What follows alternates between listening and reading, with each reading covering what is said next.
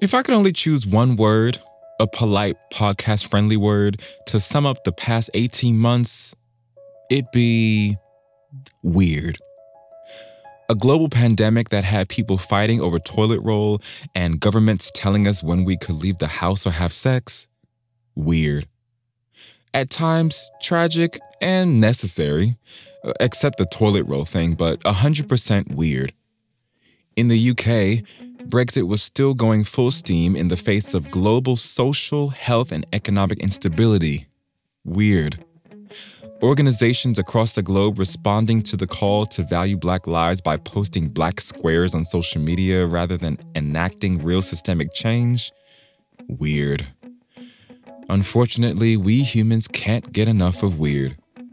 It's why far too many journalists wasted far too many column inches explaining why it's okay to find UK Chancellor Rishi Sunak hot. It's why 64 million households around the world, yours and mine included, couldn't get enough of Netflix's bizarre docuseries Tiger King. #FreeJoeExotic. One celeb who has successfully capitalized on the social currency of weird is Gen Z's fave singer/rapper, Doja Cat. Thanks to her unconventional style, lyrical content, and social media posts, she's topping charts and capturing hearts the world over. But her out-of-the-box behavior almost cut her fledgling mainstream career off at the knees after she became embroiled in a Twitter scandal so weird, it still baffles the few of us who can't stop thinking about it. Welcome to Canceled. I'm your host, Cam, and this is the show where we look back at some of the biggest and most bizarre attempts to cancel people, corporations, and even countries. You may think the subjects of our very rigorous and academic study deserve public disdain. You may think it's all a gross injustice, but it doesn't matter because all of them were judged in the court of public opinion and ultimately canceled.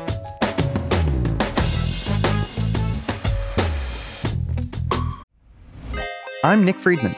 I'm Lee Alec Murray. And I'm Leah President. And this is Crunchyroll Presents The Anime Effect. We're a new show breaking down the anime and pop culture news you care about each and every week. I can't think of a better studio to bring something like this to life. And I agree. We're covering all the classics. If I don't know a lot about Godzilla, which I do, but I'm trying to pretend that I don't right now. Hold it in, hold on. And our current faves. Luffy must have his due. And we agree on some things, but not on everything. Oof. I remember, what was that? Say what you're going to say and I'll circle back. Listen to Crunchyroll Presents The Anime Effect every Friday wherever you get your podcasts. And watch full video episodes on Crunchyroll or the Crunchyroll YouTube channel.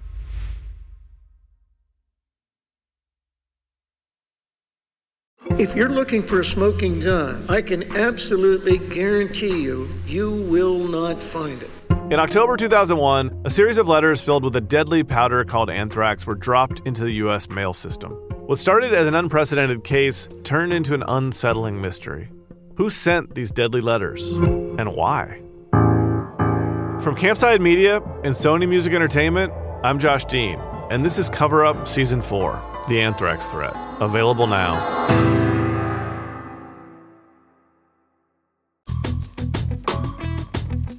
Okay, for those wondering, what's a Doja Cat? Have you been living under a rock with your hands covering your ears for the past 12 months? Only kidding. Here's a brief explainer. Doja Cat was born Amalazandre Dlamini in October 1995. She grew up in LA with her Jewish American mother. Her Black South African father was largely absent from her childhood. Write that down. It's important. She's a multi-award-winning, multi-platinum selling rapper and the 9th most Spotify-streamed artist in the world right now, 53 million monthly listeners and counting. Her stage name is a nod to her favorite strain of weed and her love for cats. Seriously. She loves the internet. As a teenager, she ditched school to hang out online, learning how to make music and sharing her work on YouTube and SoundCloud. By 16, she stopped going to school permanently. And by 17, she signed a deal with RCA Records and problematic producer Dr. Luke.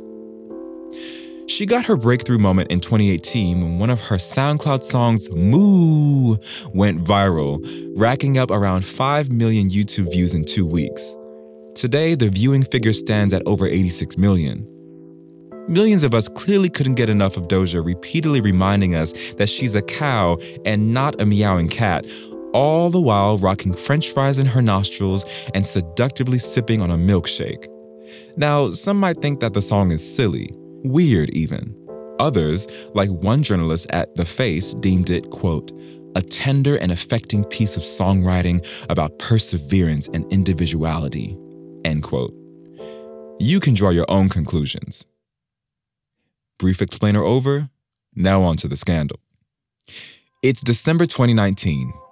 Doja Cat is 1 month into a successful release campaign for her first major studio album, Hot Pink. She sat down with Paper Magazine for an interview in which she talks about standard stuff, her career, her creative process, her passion for punking people who take themselves too seriously.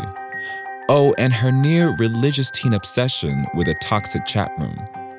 Doja tells the interviewer, quote, people would pick on me and use horrible, horrible language, just the worst, and I just didn't understand why people were so crazy on there, end quote. She adds, so I became the person who would make offensive jokes and do things sort of out of the box. Uh-oh. The even bigger uh-oh is the fact that she admits to still being active on the chat room, which she refuses to name. Luckily, for the nosy among us, she didn't have to disclose the deets. Internet-savvy sleuths were already on the case. On the 16th of May 2020, nearly 5 months to the day after the Paper interview, a thread appears on U.S. gossip forum Lipstick Alley titled, Come Get Your Girl Doja Cat, She's Bored. In it, forum user Incognito claims to be witnessing Doja Cat act a fool on TinyChat, the alt-right's video chat room site of choice. Incognito starts sharing details of Ms. Cat's alleged antics, along with video and screenshot evidence with the other users, many of whom have their own Doja Cat tea to spill. They accuse Doja of the following: knowingly hanging out in racist chat rooms, stripping naked for white racists, making lewd gestures and comments to titillate white racists, like cucumbers and orifices, etc., and saying offensive things in the chat rooms and laughing when her white racist friends also offend. Well, within a week, news of Doja's alleged chat room capers was all over the internet. On Twitter, Doja was declared canceled. #DojaIsOverParty was trending, with users spilling more tea and posting video evidence. In one of the most damning videos, Doja, or someone that looks a lot like her, is in a chat room with mostly white men saying the N-word as well as other expletives while writhing around on a bed like a strange, sick snake. There were screenshots too. The one where Doja, or someone who looks like her, shows her bum to chat room users proved particularly popular. Users pointed to Doja's interview with Paper Magazine as verification that the visual evidence during the rounds was indeed real. Offensive jokes to counteract offensive comments made at her expense, right there. Out-of-the-box behavior, caught in 4K. Reminders of her previous cancel-worthy offenses also littered the timeline. Like the video for her debut single, How High, where she dresses like a Hindu goddess. Her 2015 track, Didn't Do Nothing, the title of which is considered to be a slur to most black victims of police brutality. Or the time she called two rappers the F word on Twitter. So many stories, so many memes, so much confusion. According to the #DojaIsOverParty camp, the evidence was conclusive. Doja was an anti-black, self-hating clout chaser with a race play kink who deserved to be canceled forever. In the growing #WeAreSorryDoja camp, which started trending on the 24th of May 2020, users were less convinced. Where was the concrete evidence that Doja had hung out with or stripped for white racists? Or that the chat room was even one frequented by the alt-right? Even if she did have a race play kink, who are we to shame her for it? Doja was unusually quiet at first, and understandably so. The timing of this 3-day Twitter frenzy was less than ideal. Only a week before the Lipstick Alley thread emerged, Doja was being toasted as the darling of R&B pop after bagging her first U.S. #1 with the Say So remix, which saw her duet with her supposed nemesis turned bestie, Nicki Minaj.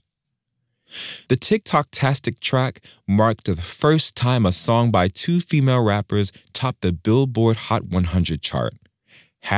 Black Girl Magic. Perhaps heartened by the #WeAreSorryDoja campaign, the rapper decided to break cover the day it trended on Twitter by posting a written statement on Instagram. Time to grab your celeb scandal response bingo cards. You can mark off the following: denies partaking in racism, apologizes to those offended, reminds you of her connection to offended culture and pride of said connection, acknowledges that in hindsight some of her decisions, i.e. writing Didn't Do Nothing, were bad ones, pledges to do better in the future. Full house, anyone? To her credit, or the credit of her possibly frazzled publicist, Doja did say sorry for upsetting and hurting us. Unfortunately, that added touch was lost on Twitter. What if you could become stronger, more resilient, cure disease, and all you have to do is get naked in the cold and breathe? You get into ice water, and instead of freaking out, you relax. It's called the Wim Hof method, and Gwyneth Paltrow and Justin Bieber love it. I do the ice plunge because it's good for your body. But there's also a dark side. How many people have died doing the Wim Hof method? We can override even death. Listen on the podcast Infamous. That's Infamous, playing now. We all have questions that keep us up at night. The self-help industry tells us they have answers. As a journalist and a skeptic, I'm not so sure. So I've set out to talk to people who have gone to radical lengths to find answers. I'm Catherine Rowland. From Something Else and Sony Music Entertainment, this is Seeking. On Season 1, we're diving deep into the portal of plant medicine and psychedelics. Listen to Seeking wherever you get your podcasts. One tweet that captured the general response read, quote, cackling at how Doja Cat has never claimed South Africa except for when she's facing backlash for being a racist and has to prove she's black, end quote. The #DojaIsOver party was in full swing and its numbers were swelling by the minute. 48 hours later and Doja's on Instagram Live personally addressing the baying crowd. While she mostly repeats her Insta statement, she does throw in a few extra things. She believes her team got it wrong by staying silent on social media as the crisis grew. She plays snippets from some of the 98 apology videos she reluctantly recorded on the advice of her team. She acknowledges that she has been in the room with racists on TinyChat, but only because it's a public space and the moderators weren't doing their jobs properly.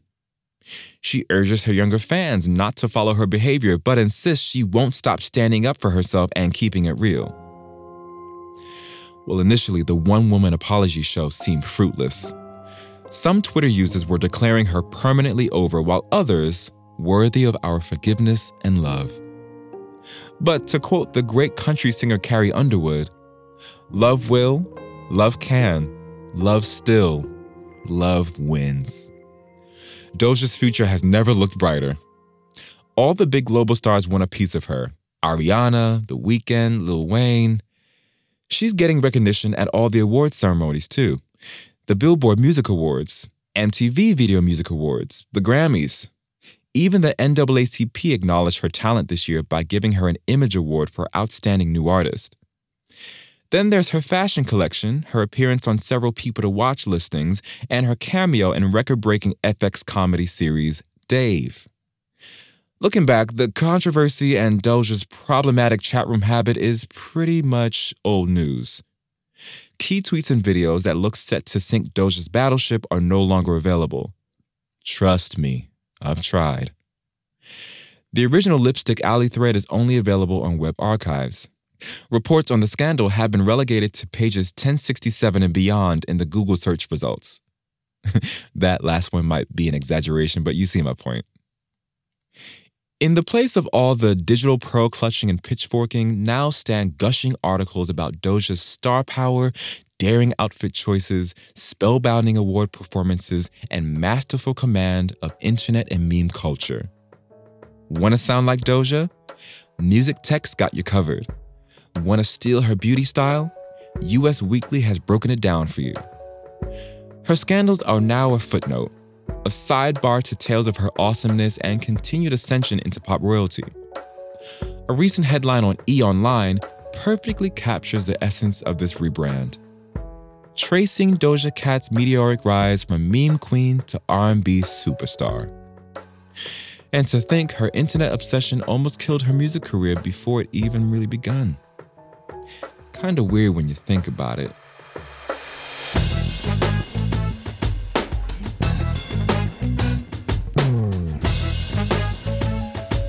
This episode was written by Anik Simpson. This is a Broccoli production.